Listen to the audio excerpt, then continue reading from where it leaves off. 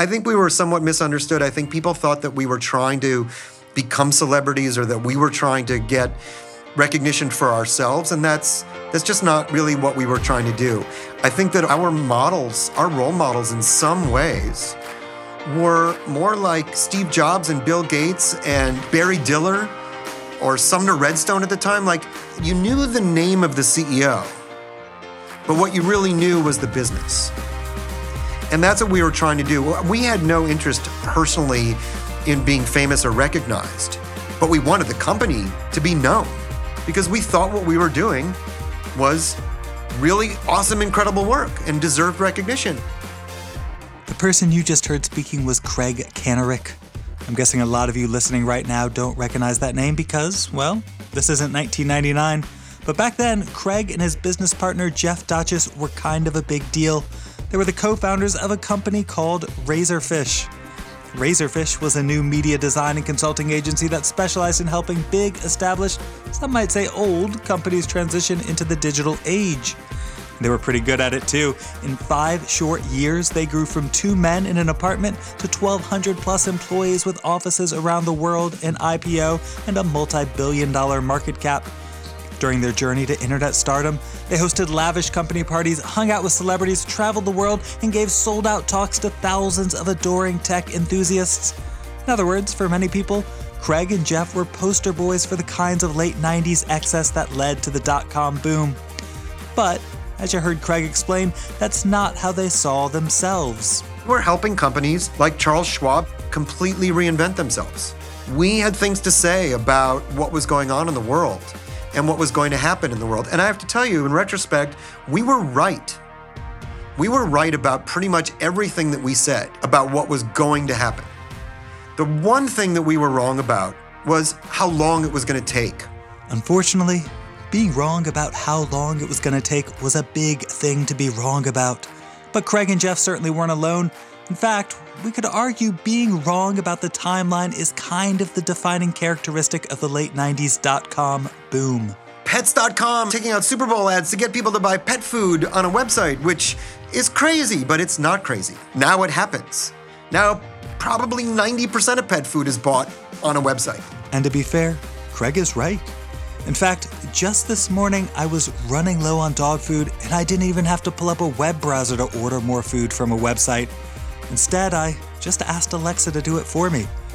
Which is a good reminder that we live in a world that visionaries like Craig were imagining decades before a lot of other people could see it. And sometimes, unfortunately, those kinds of visionaries who are a little too far ahead of their time can make the people around them a bit uncomfortable.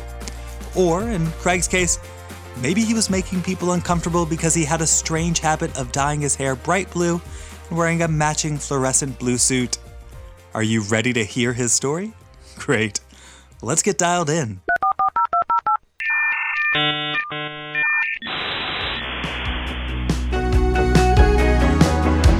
Welcome, everyone. It's time for another episode of Webmasters. I'm Aaron Dinnan, your host. I'm a serial web entrepreneur. I teach in the Innovation and Entrepreneurship Initiative at Duke University, and I also study the history of internet entrepreneurship. This is the podcast where we explore parts of that history by talking with people who built some of the world's most influential and important early websites and web-related thingies.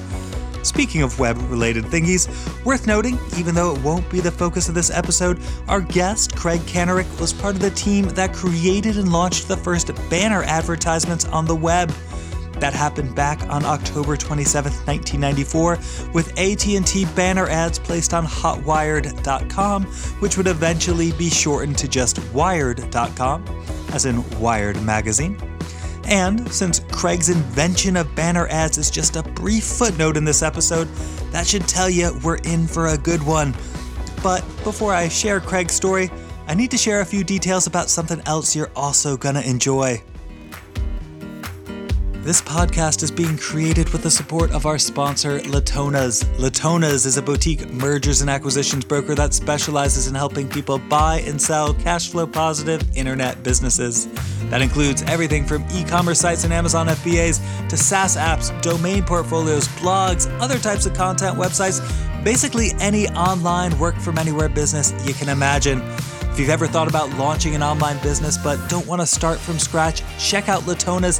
Their website is filled with listings for already profitable internet businesses you can buy today. Or, well, start buying today. I suppose buying a business is the kind of transaction that might take a few days to complete. Alternately, if you've already got yourself a profitable internet business and are thinking of stepping away, Latona's can help you find the perfect buyer. Either way, if you're thinking of buying or selling an internet business, be sure to head on over to the Latona's website. It's latonas.com. That's LATONAS.com. Now back to Craig Kanarick. I'll admit I didn't know what to expect before talking with him. A quick Google search on the early days of Razorfish brings up a trove of articles about the company and its prominent co-founders. And if I'm being honest, the articles really aren't that flattering. They include stories of parties filled with strippers and Vegas boondoggles and fancy cars, the dot-com boom and bust, millions of dollars earned, millions of dollars lost. And in the middle of all that is Craig, usually with hair dyed some bright shade of blue, red, or green, and wearing an equally bright suit to match. You can't help but read the stories and think, so this is why the dot-com bubble burst. But of course, that's what those articles are designed to make you think. They want you to believe the dot-com boom happened because a bunch of overly eager investors put too much trust in a bunch of young 20-somethings with MBAs who didn't have real businesses but knew how to throw good parties and spend lots of money. And of course, there's probably some truth in that, and it certainly makes for a good read. But within minutes of hearing from Craig, you'll quickly realize his story and the story of Razorfish simply doesn't fit such a one-dimensional narrative. For starters, Craig wasn't some MBA student just trying to ride the coattails of a popular trend. He was actually more of an Ivy League-educated Star Wars nerd who was genuinely fascinated in exploring and understanding early digital technologies. So I started at the University of Pennsylvania in the fall of 1985. As an engineering student, I was given an email address. And it was right around that time that I sort of discovered two things about the internet that were pretty fascinating. One was email, and the other was Usenet, a series of online bulletin boards on every subject imaginable. And so that was really the beginning of me understanding what it was like to have, I'm going to call it millions, but I'm sure it was only thousands of computers all sort of connected to each other at the same time. I was an undergraduate. I studied both philosophy and computer science. I thought I was going to build robots, and that was my sort of way of creating an artificial intelligence major. I was probably fascinated with Star Wars movies and thought that robots were really awesome and wanted to build computers that could think. And it sounds crazy talking about it now, but when I got the printed course catalog or the printed brochure from Penn, because there were no websites to look at or videos, they had a cognitive studies program, which allowed students to combine a computer science degree with either a linguistics, philosophy, or psychology degree. And to me, philosophy made the most sense and was the most interesting of the three, so I chose that. What's interesting to note here is that while an 18 or 19-year-old interested in artificial intelligence and robotics wouldn't stand out by today's standards, Craig is talking about 1985. That was still wildly new even for his college. When I got to Penn, I went to my advisor and said, okay, I'm in this program, what do I do? They said, oh, congratulations, you're in the first year of the program. So go get a major in philosophy and go get a major in computer science, and let's come back every semester and you can tell us which courses you think are really good core courses and which overlap and which don't. And it's like, are you kidding me? Like, what? I got in, so it didn't matter. There was no program. It was a double major. But there was a paragraph in the book that made it seem like there was one. So it was kind of a funny experience for me. Maybe my first entrepreneurial gig was designing a cognitive studies program. Either that or mowing lawns, I'm not sure. So as you can hear already, Craig definitely was more of a techie than a business guy. And he continued that work after college as well, spending a few years as an engineer before returning to school to get his master's degree at the famous MIT Media Lab. He graduated from MIT in 1993, which was right around the time the World Wide Web was starting to pick up steam with the general public. But of course, it wasn't the web as we know it. It was a very primitive version of the web, and at the time, even Craig had trouble seeing what it was going to become. I said to my friends that the internet was like a really big, slow hard drive, or a really big, slow I guess it was a Laserdisc drive. To me, the internet was valuable, but I didn't see the full picture until sort of around that time when I graduated from MIT in 93, when the World Wide Web was just starting to break out of its eggshell. Honestly, that's a bit unusual because I feel like everyone I've spoken to so far for this podcast says that as soon as they saw the internet and the web, they knew it was going to change the world. So I gotta ask, why do you think that wasn't the case for you? Or do you kind of think maybe those other people are lying a little? Well, to be clear, I knew where the world was going. I didn't think the internet was the core of where the world was going. What I knew was that digital technology was going to take over the world. You know, when I got to college, one of the first things I did in 1985 was went to the bank to open a local bank account in Philadelphia. And they explained to me this new technology they had called an automatic teller machine. And I was fascinated about the fact that I could go interact with a robot, right? I was trying to study robotics, that I could interact with a machine instead of a human. So by the time I got done with undergraduate and 2 years of graduate school, what I knew was that we would be looking at screens way more than we ever had been.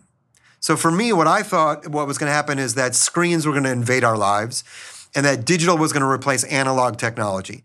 So I knew that technology was going to be important, that screens were going to be our primary form of interface moving forward, and that screens were really ugly. Windows was hideous, and ATM machines were ugly. And most screens we interacted with were really ugly. So what I thought we would do was get into the screen business. And that what we would do is design anything that was on a screen, whether that was redesigning Microsoft Word or redesigning ATM machines or redesigning DVD or Laserdisc interfaces or websites. It didn't matter to me. I was agnostic about what was powering the screen.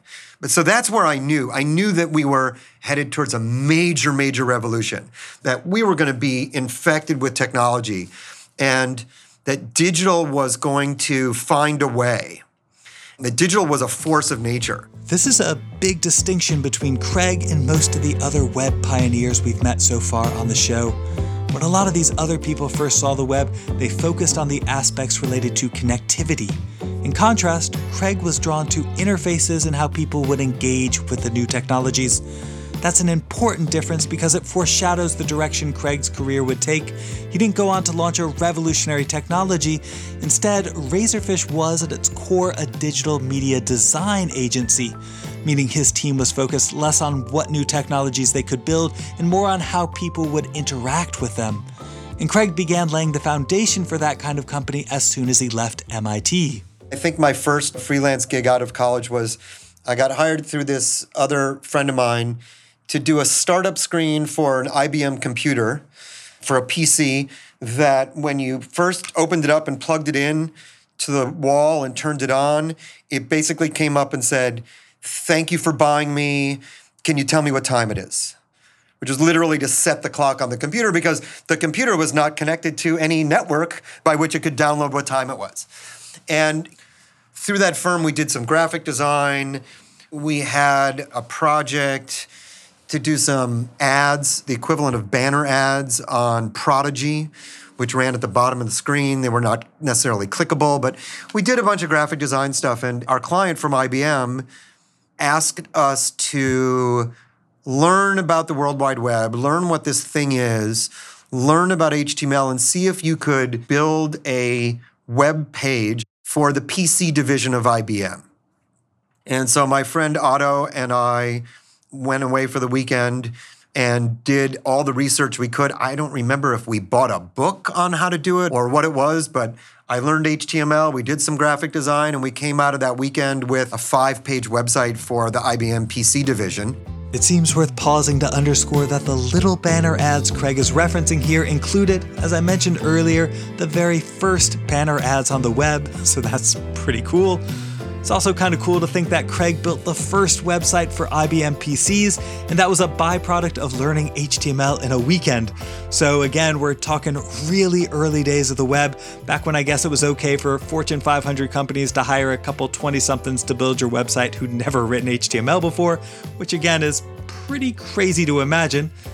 And at this point, Craig is getting gigs through a design agency he was consulting for, but he was frustrated having to work under the direction of someone else, so what comes next is an example of what would eventually become Razorfish's trademark confidence, though some might call it arrogance. Craig decides to leave the design agency and set out on his own. I was living in New York City at the time, and this company, Tangent Design, that I was consulting for was up in Westport, Connecticut, and I didn't really enjoy the commute back and forth, and I was a bit of an arrogant and thought, well, I'm doing all this work and all this company is doing is sort of negotiating the contract and marking my rates up. I could do that. I could go get clients on my own. I could build a client base and get to keep all the money and wouldn't have to schlep back and forth to Connecticut. I printed up some business cards with my name on it and hit the pavement and tried to get clients. And so that was the start of Razorfish? So that was me going out on my own. And that's got to be now probably early 94, something like that. And I was just trying to meet anybody who was doing anything digital in New York City. And I got introduced to these three guys that were setting up a magazine. Well, it wasn't really a magazine. It was called Blender. And it was going to be a CD-ROM subscription. So it was going to be like a magazine, but it was going to come on a CD-ROM. Like a magazine subscription, you would pay for the subscription, and you would get a CD-ROM in the mail every 2 months, and it would be filled with music and entertainment content. And it was started by Felix Dennis of Maxim magazine fame, who had a lot of money and a lot of publishing experience. And I was going into their office and meeting them and literally helping them take computers out of their boxes and plug them in. And we were chatting, and I mentioned that I grew up in Minneapolis. And they said, "Oh, you're from Minneapolis? We had a guy in here earlier from Minneapolis. Seems like he's about your age, who's been trying to convince us to hire him as our chief marketing officer, our head of ad sales. Maybe you know him. His name is Jeff Dodges." And I said, not only do I know him, I grew up with him. I knew him in nursery school. We went to the same summer camps. We sat next to each other in Hebrew school. What's he up to these days? I went home that day, and Jeff was on my answering machine. They had called him and given him my phone number. And we got together and chatted. And I sort of explained to him what the internet was. And I brought up a web browser. And I remember showing him in real time who was clicking on the website. So you could look at these live views, these live log files of who was clicking on the website at the time. And his eyes lit up. And he was the first person that didn't look at me as some sort of nerd freak, because he had been in the marketing world and understood the power of direct marketing. He had a direct marketing firm for a long time. And we chatted a little bit more and decided that we would go into business together. So basically you're saying Razorfish, a company that would soon be worth billions of dollars, was started by two old grade school buddies who randomly reconnected in New York City and decided to launch a company? I mean, it seems almost miraculous that it all just sort of fell into place and worked out as well as it did, right? The beginning of the business, we were co-founders. I like to tell a shortcut and say that the beginning of the business, I did all the work and Jeff was the business. Like, I was the designer and the programmer and built the stuff, and Jeff dealt with all the business issues, which were significant. And I think that's an important lesson for entrepreneurs. I mean, it was a great balance. We knew each other from childhood. We had a built-in level of trust. We had a very natural division of labor. He was very interested in opening up the bank account and getting the office lease and negotiating the lease and getting the financing and billing the clients and collecting all that money. And I had no interest in that. I just wanted to be an artist and a scientist and write software and design pretty pictures and do those things. And it was a great division of labor. At the same time, we both understood what the other person was doing enough that we could counsel each other. So I could still go to him and say, "What do you think of these designs?" And his input was valuable. And he could come to me and ask about business issues. And I knew enough about them to be comfortable to give him valid feedback. So it wasn't a complete don't ask, don't tell, go do your thing. It was a great collaboration from the start. And I always love asking, where did the name Razorfish come from? I mean, could you get any more 90s internet startup-y? So the name itself came from pointing in a dictionary. Now, we didn't just say whatever comes up first we're going to use, but our naming process was like a lot of typical naming processes. We first sat around the room and, smoked a lot of weed and looked at anything we saw in the room and we're like, oh, you're wearing red shoes. How about Red Shoes Design? The room is white, pure white design. And we just brainstormed. Then we went on a walk and brainstormed. And then we looked in a dictionary and brainstormed and just made all these lists. And Jeff had I believe he had a landline telephone in his room that wasn't connected to anything. It was just a prop. And we would actually sit there sometimes and pick up the phone and pretend that we were answering the phone for the agency. And it was very clear that some of those names got crossed off really quickly.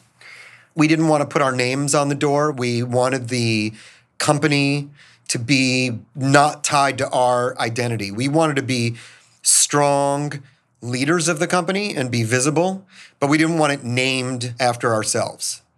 And that was a conscious decision.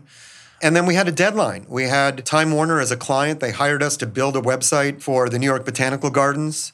We just narrowed the list down really quickly and really carefully, and Razorfish rose to the top as the best name. Wait, so you didn't have a name, but you already had Time Warner as a customer? I mean, that's pretty crazy, right? How the heck does that happen? I was lucky, really. I mean, a lot of it was luck. This first customer that we had, the first client, Time Warner, I was asked by an old friend and colleague who ran the internal telephone system at Time Warner and their email system to come in and speak at a day-long internal seminar to Time Warner employees about what the internet was and what the World Wide Web was. And so I showed some of the work that I had done as a freelancer. I worked through Tangent Design. And I was lucky. There was a guy in the audience who was the manager of Time Life Books and hired us to build this website. But it couldn't have been all luck, right? I mean, there had to be something else going on. So I have to say, through Tangent Design, I had a pretty good portfolio. And then getting Time Warner as a first client for Razorfish was a pretty good launch.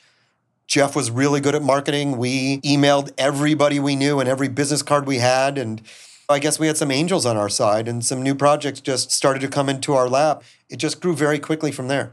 Sure, but, and maybe I'm reading between the lines a bit here, but how much of it was also related to how early you were in the industry?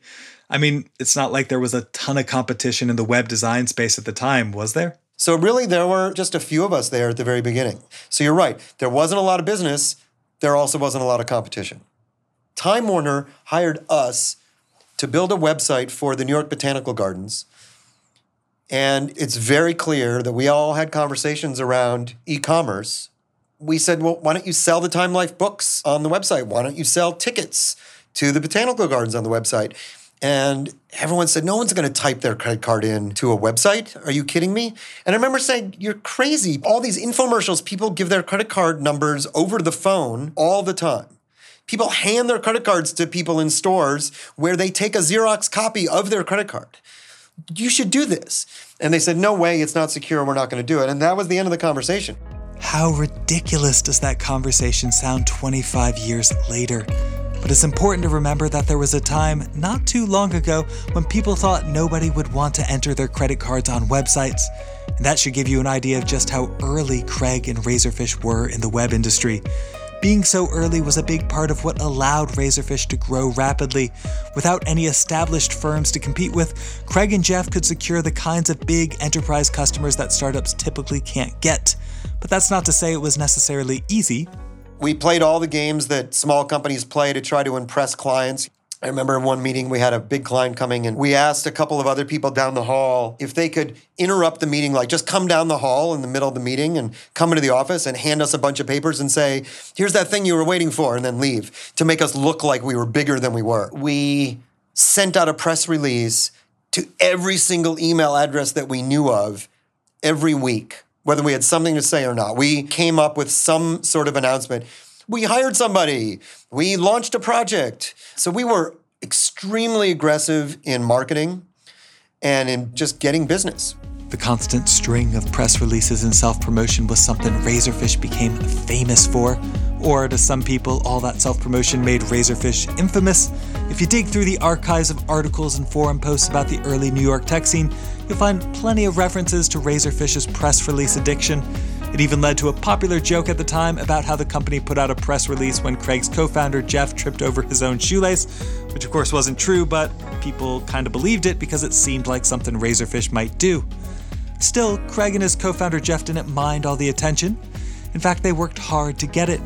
As marketers, they understood that their success was intimately tied to their ability to get people talking about them, so much of what they did in the earliest days of their business was drive awareness for the brand. And it worked. Razorfish quickly gained a reputation of being one of the top digital agencies in New York, and that paid big dividends in 1996. Omnicom, which is a big ad agency holding company, chose a new CEO, a guy named John Wren, W-R-E-N. And one of his first moves as CEO was he wanted to expand into the digital agency business. So he hired a consultant to go out and find the 5 best companies out there. And he ended up finding 6. And he made investments in all 6 of us. He bought somewhere between 25 and 40% of each of those companies and announced them all in the same day. And that gave us the growth capital to move into a much bigger office, to redo our own marketing and our own business pitch, and also to go out and use a credit facility to buy other companies. And that last part was the really important part, right? As I was researching Razorfish, I saw that you all acquired lots of other companies, which was a big part of your growth strategy. Well, it was because there weren't enough people to hire, right? So there just weren't enough qualified people in this business. There was a point where it changed and there were tons of people available because people wanted to be part of this cool new thing or they smelled money. But there really just were not a ton of people to hire. And we were getting a lot of customers, a lot of clients. We needed resources to be able to deliver those services. And we couldn't grow fast enough by interviewing and hiring. It was much easier to go to San Francisco, for example, and find this company called Plastic that was basically doing the same thing that we were and felt culturally just like we did, and to just join forces. And Jeff, he wanted to be the fish, not the bait. We wanted to be the brand. We thought that we were the strongest brand in the space and that we knew what we were doing.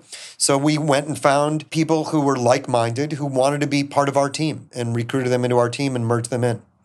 And we did that very successfully through acquisitions in San Francisco, LA, London. And then we acquired, but really merged with a company that was very close to us called Spray, which sort of doubled the number of locations. And all of a sudden we had offices then in Stockholm, Oslo, Helsinki, Hamburg, and Amsterdam. Our first model of growth was through acquisition. The other important detail of the Omnicom investment was that rather than purchasing its ownership stake from the company, which is the traditional way of investing, the ownership stake Omnicom purchased in Razorfish came directly from Craig and Jeff themselves. This turned the 2 young entrepreneurs into some of the earliest 20-something internet millionaires, and it enabled what we might call a lavish lifestyle that became a big part of their personal brands. Now, on the surface, and the way it was portrayed at the time, Craig and Jeff were spendthrift wannabe celebrity playboys, and Craig readily admits they certainly had some fun with the money, but the personal branding was, for them, also another important marketing strategy for the company. Also worth noting, it was for the most part a successful marketing strategy, and this is where the story of Razorfish ages a bit better than maybe it seemed it might at the time. In a lot of ways, Craig and Jeff were popularizing the phenomena of the tech founder celebrity.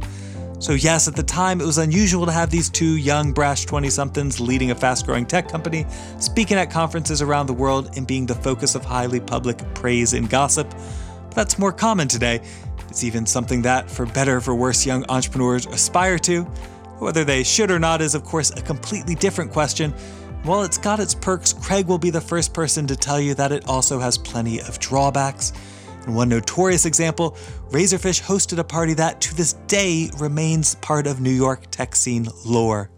Our first experience with this weird difference between the image we were trying to portray and what got reported was we actually did launch a content piece called the Razorfish Subnetwork, which was really a place for us to put a bunch of our art and content that we made for other people. And at the time, meeting other people in the industry was really important. There was this thing called the World Wide Web Artists Consortium. And we'd have monthly meetings in a conference room with some speakers, and you get to meet other people who were in the industry.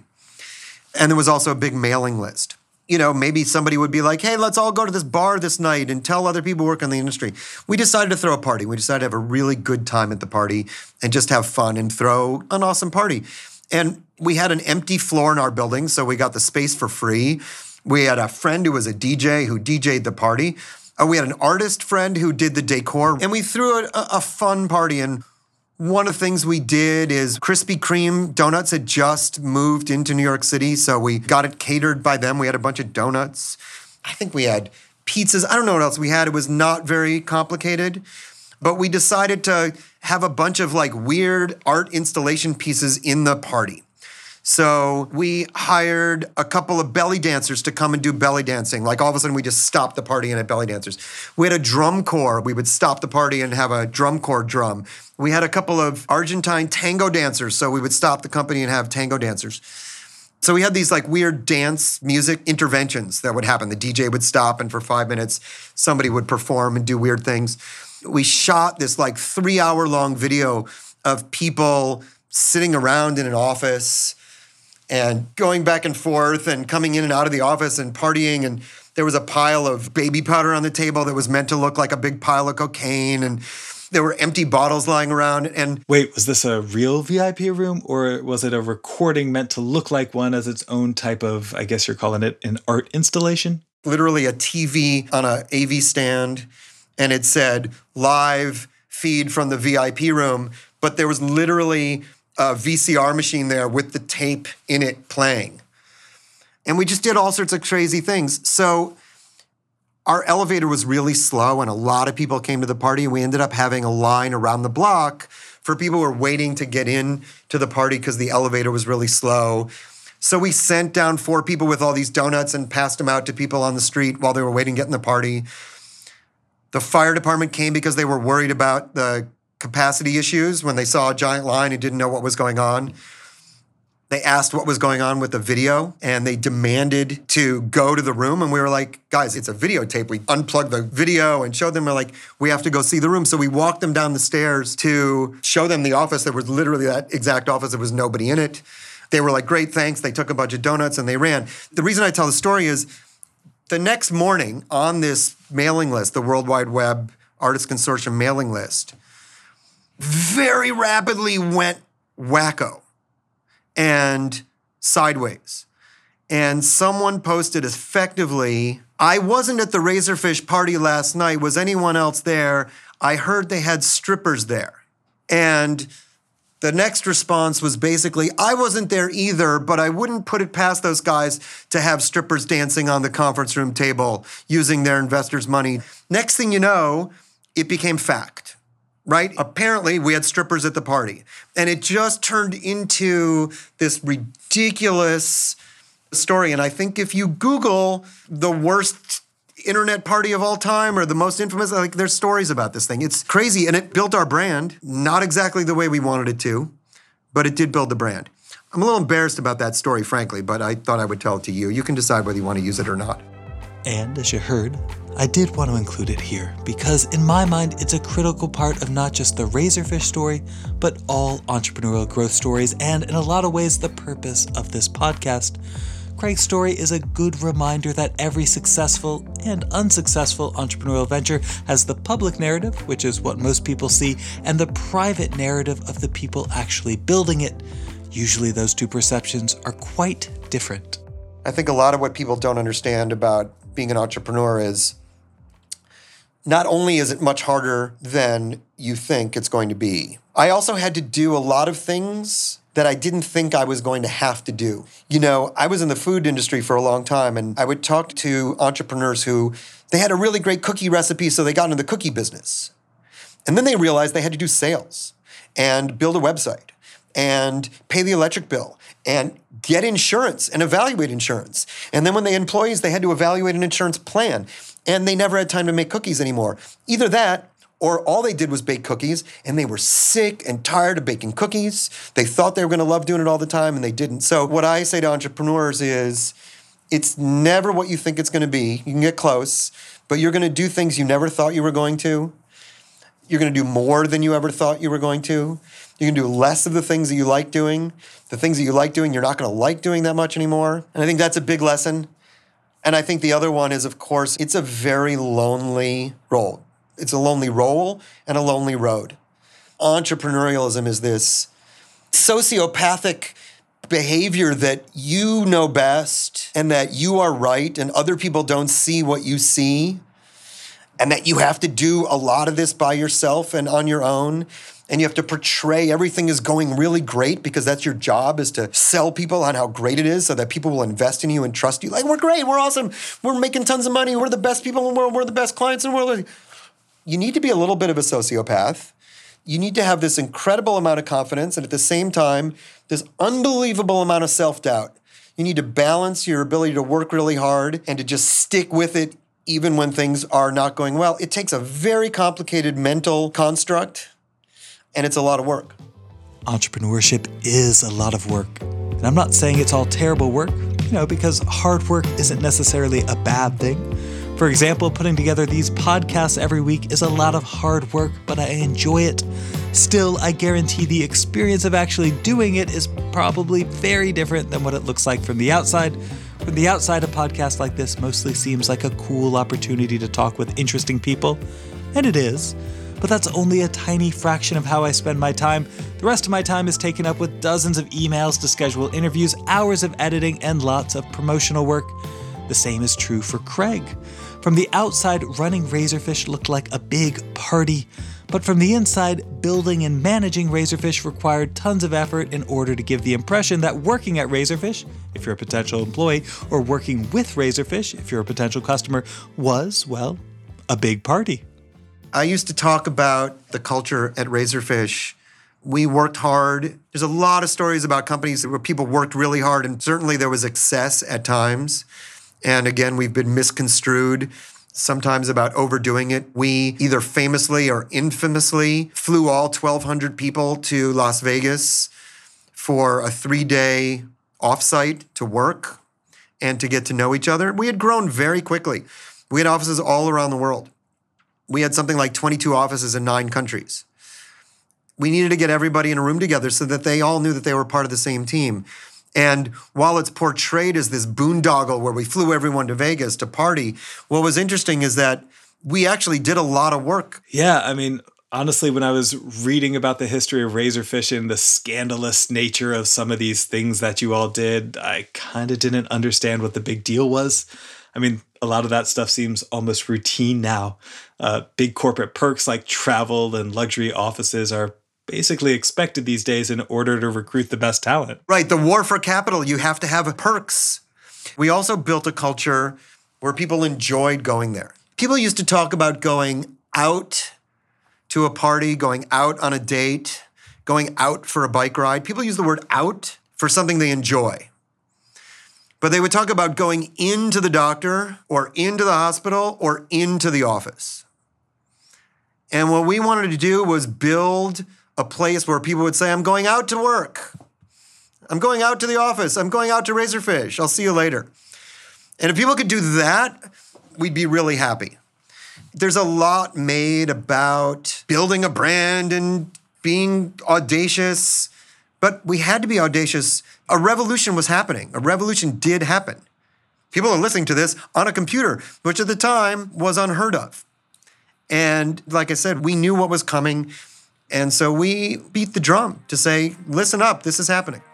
And to be fair, Razorfish did a really good job of beating that drum. Within 4 years of launching, Craig and Jeff had offices around the world, well over 1,000 employees, and were ready to go public. And here's the thing, they weren't some fly-by-night.com with no real revenue model. They were generating nearly $100 million in revenue. And by any reasonable measure, and even plenty of unreasonable measures, that's a very real business. And so, in April of 1999, they raised $48 million in an IPO. We went public, and it was all very exciting and interesting to be part of that universe, and it was great to tune into the news and see our company talked about, and it was fun in a lot of ways. It also was really miserable. The amount of work that we had to do to go public, the amount of work that we had to do in reporting was miserable. The distraction, the unbearable distraction of everybody constantly monitoring the stock price and talking about how much money they were worth on paper and asking how much money I was worth on paper and treating me differently because I had a couple $100 million of fake money, paper money. That was very difficult. So there's the personal impact for me. Emotionally, it was f***ed up and people treated me differently. I didn't know what to do.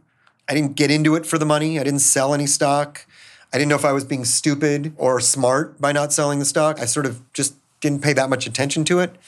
The distraction at work, like I said, it changed the conversation enormously. It also revealed some people's true nature when they all of a sudden were out of their lockup and could sell their shares and take a bunch of money off the table and leave. Including people who said they were going to be with us for the long haul. So I was revealed to some people's inner nature and disappointed in some of them, frankly, in what they did.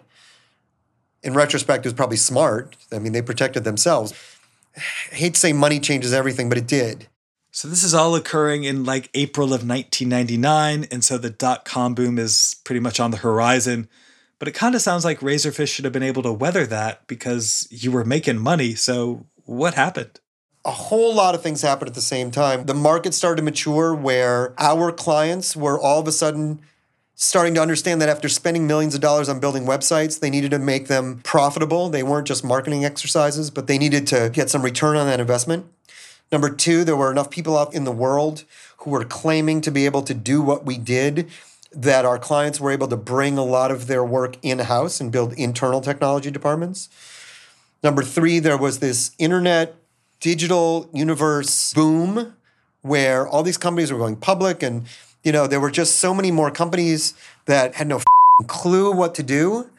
And so it was really hard to separate the wheat from the chaff and understand. All of a sudden, there were tons of computer-based companies and e-commerce companies and consulting firms. And it was littered with companies of every kind of quality. People forget that there was a derivatives market going on. So the financial markets were also rapidly changing. And there was a banking crisis. The banks and the bankers were more interested in making money off of all this trading than they were in bringing solid companies to the market. And everybody was lumped into the same category. And so a whole lot of things happened at the same time. And then through the course of the year 2000, all sorts of things started to pop, right, and break. Like what? Like what was breaking? Was it the business model or the expenses or customer acquisition or maybe a combination of lots of things? We started to lose business because clients would pull their stuff in-house. Our clients started to slow down because they really needed to figure out how to get a return on their investment. Employees left because they took their money and ran. Good employees. Bankers were churning up all sorts of stuff all the time. Bankers were telling us, stop being profitable. You don't need to be profitable. Your competitors aren't profitable, and they're being rewarded for that. So just go after growth. You'll raise more money. You'll do a secondary. You'll do this. You'll do that. And look, I'm 32 years old and have never run a publicly traded company before. And my board and my bankers, who I trusted to give me advice, they're saying, go, grow, just do stuff. So, stupid me. I listened to some of my trusted advisors, and we grew too quickly. And we didn't pivot with the industry. We didn't learn how to specialize as an agency into various forms. We didn't know how to market ourselves anymore. It's funny to be a firm that really built itself on the idea that the world is changing fast. You need to be flexible. We almost didn't change fast enough ourselves. And the irony is not lost on me. But isn't Razorfish still an agency? Or at least the name is, but it seems to have changed hands a bunch of times, and obviously you're no longer involved. So how did that happen? I guess you and Jeff left or got pushed out at some point? Pushed out is a fine terminology. Look, we we had a choice. At the time, we're getting destroyed in the press. We're getting humiliated on 60 Minutes in Wired magazine. We have people calling Jeff's cell phone in the middle of the night with not quite death threats, but death threats. We're part of a massive class action lawsuit about fraud for our stock price. It is not that enjoyable, fun place to go out to work anymore. So we said, look, we can lay off another 400 people that we've just been doing and like watching people cry when we tell them that they're getting laid off. We can bust our ass doing this for another 2 years, or we can just walk away and let it be somebody else's problem. And in discussions with the board and other people, everyone collectively said, yeah, you know what? Go. And so where'd you go? I feel like I read something about you becoming basically an unpaid kitchen chef's aide or something like that. Yeah, I ended up working in a restaurant. Our office was right across the street from a very well-known cooking school. And during those months of layoffs, I would be talking to people about how they were getting laid off. And I would look over their shoulder out the window at these cooking school students taking a cigarette break with their big white hats on and thinking, God, that would be so much better. I would so much rather learn how to make soup or bake a cake than do this. I'm going to go to cooking school. And long story short, I had known Mario Batali through a bunch of other mutual friends. I bumped into him at an event. We started talking, and he said, why don't you come and be a free slave in my kitchen? Why don't you come do an internship, an externship in my kitchen? And I couldn't believe it, and I said, sure. And so I went and spent a few months as a prep cook intern at an Italian restaurant in New York. From 20-something internet tech millionaire to unpaid prep cook intern, that is quite a career trajectory. And even though on the outside it might sound like an outcome to be ashamed of, again, we've got ourselves a situation where what people see on the outside isn't what the entrepreneur is actually experiencing. I'm really proud of building that team and building a community of people that to this day I'm still in touch with, people who are still leading the industry that worked with us. And we built a great brand and a great company. I'm also really proud of the work that we did. I have work that I did, work that I collaborated with that's in permanent collections of museums. And we helped radically reinvent companies like Schwab and other companies. So we did outstanding work for our clients, always. All of our product, all the things that we delivered were extremely high quality.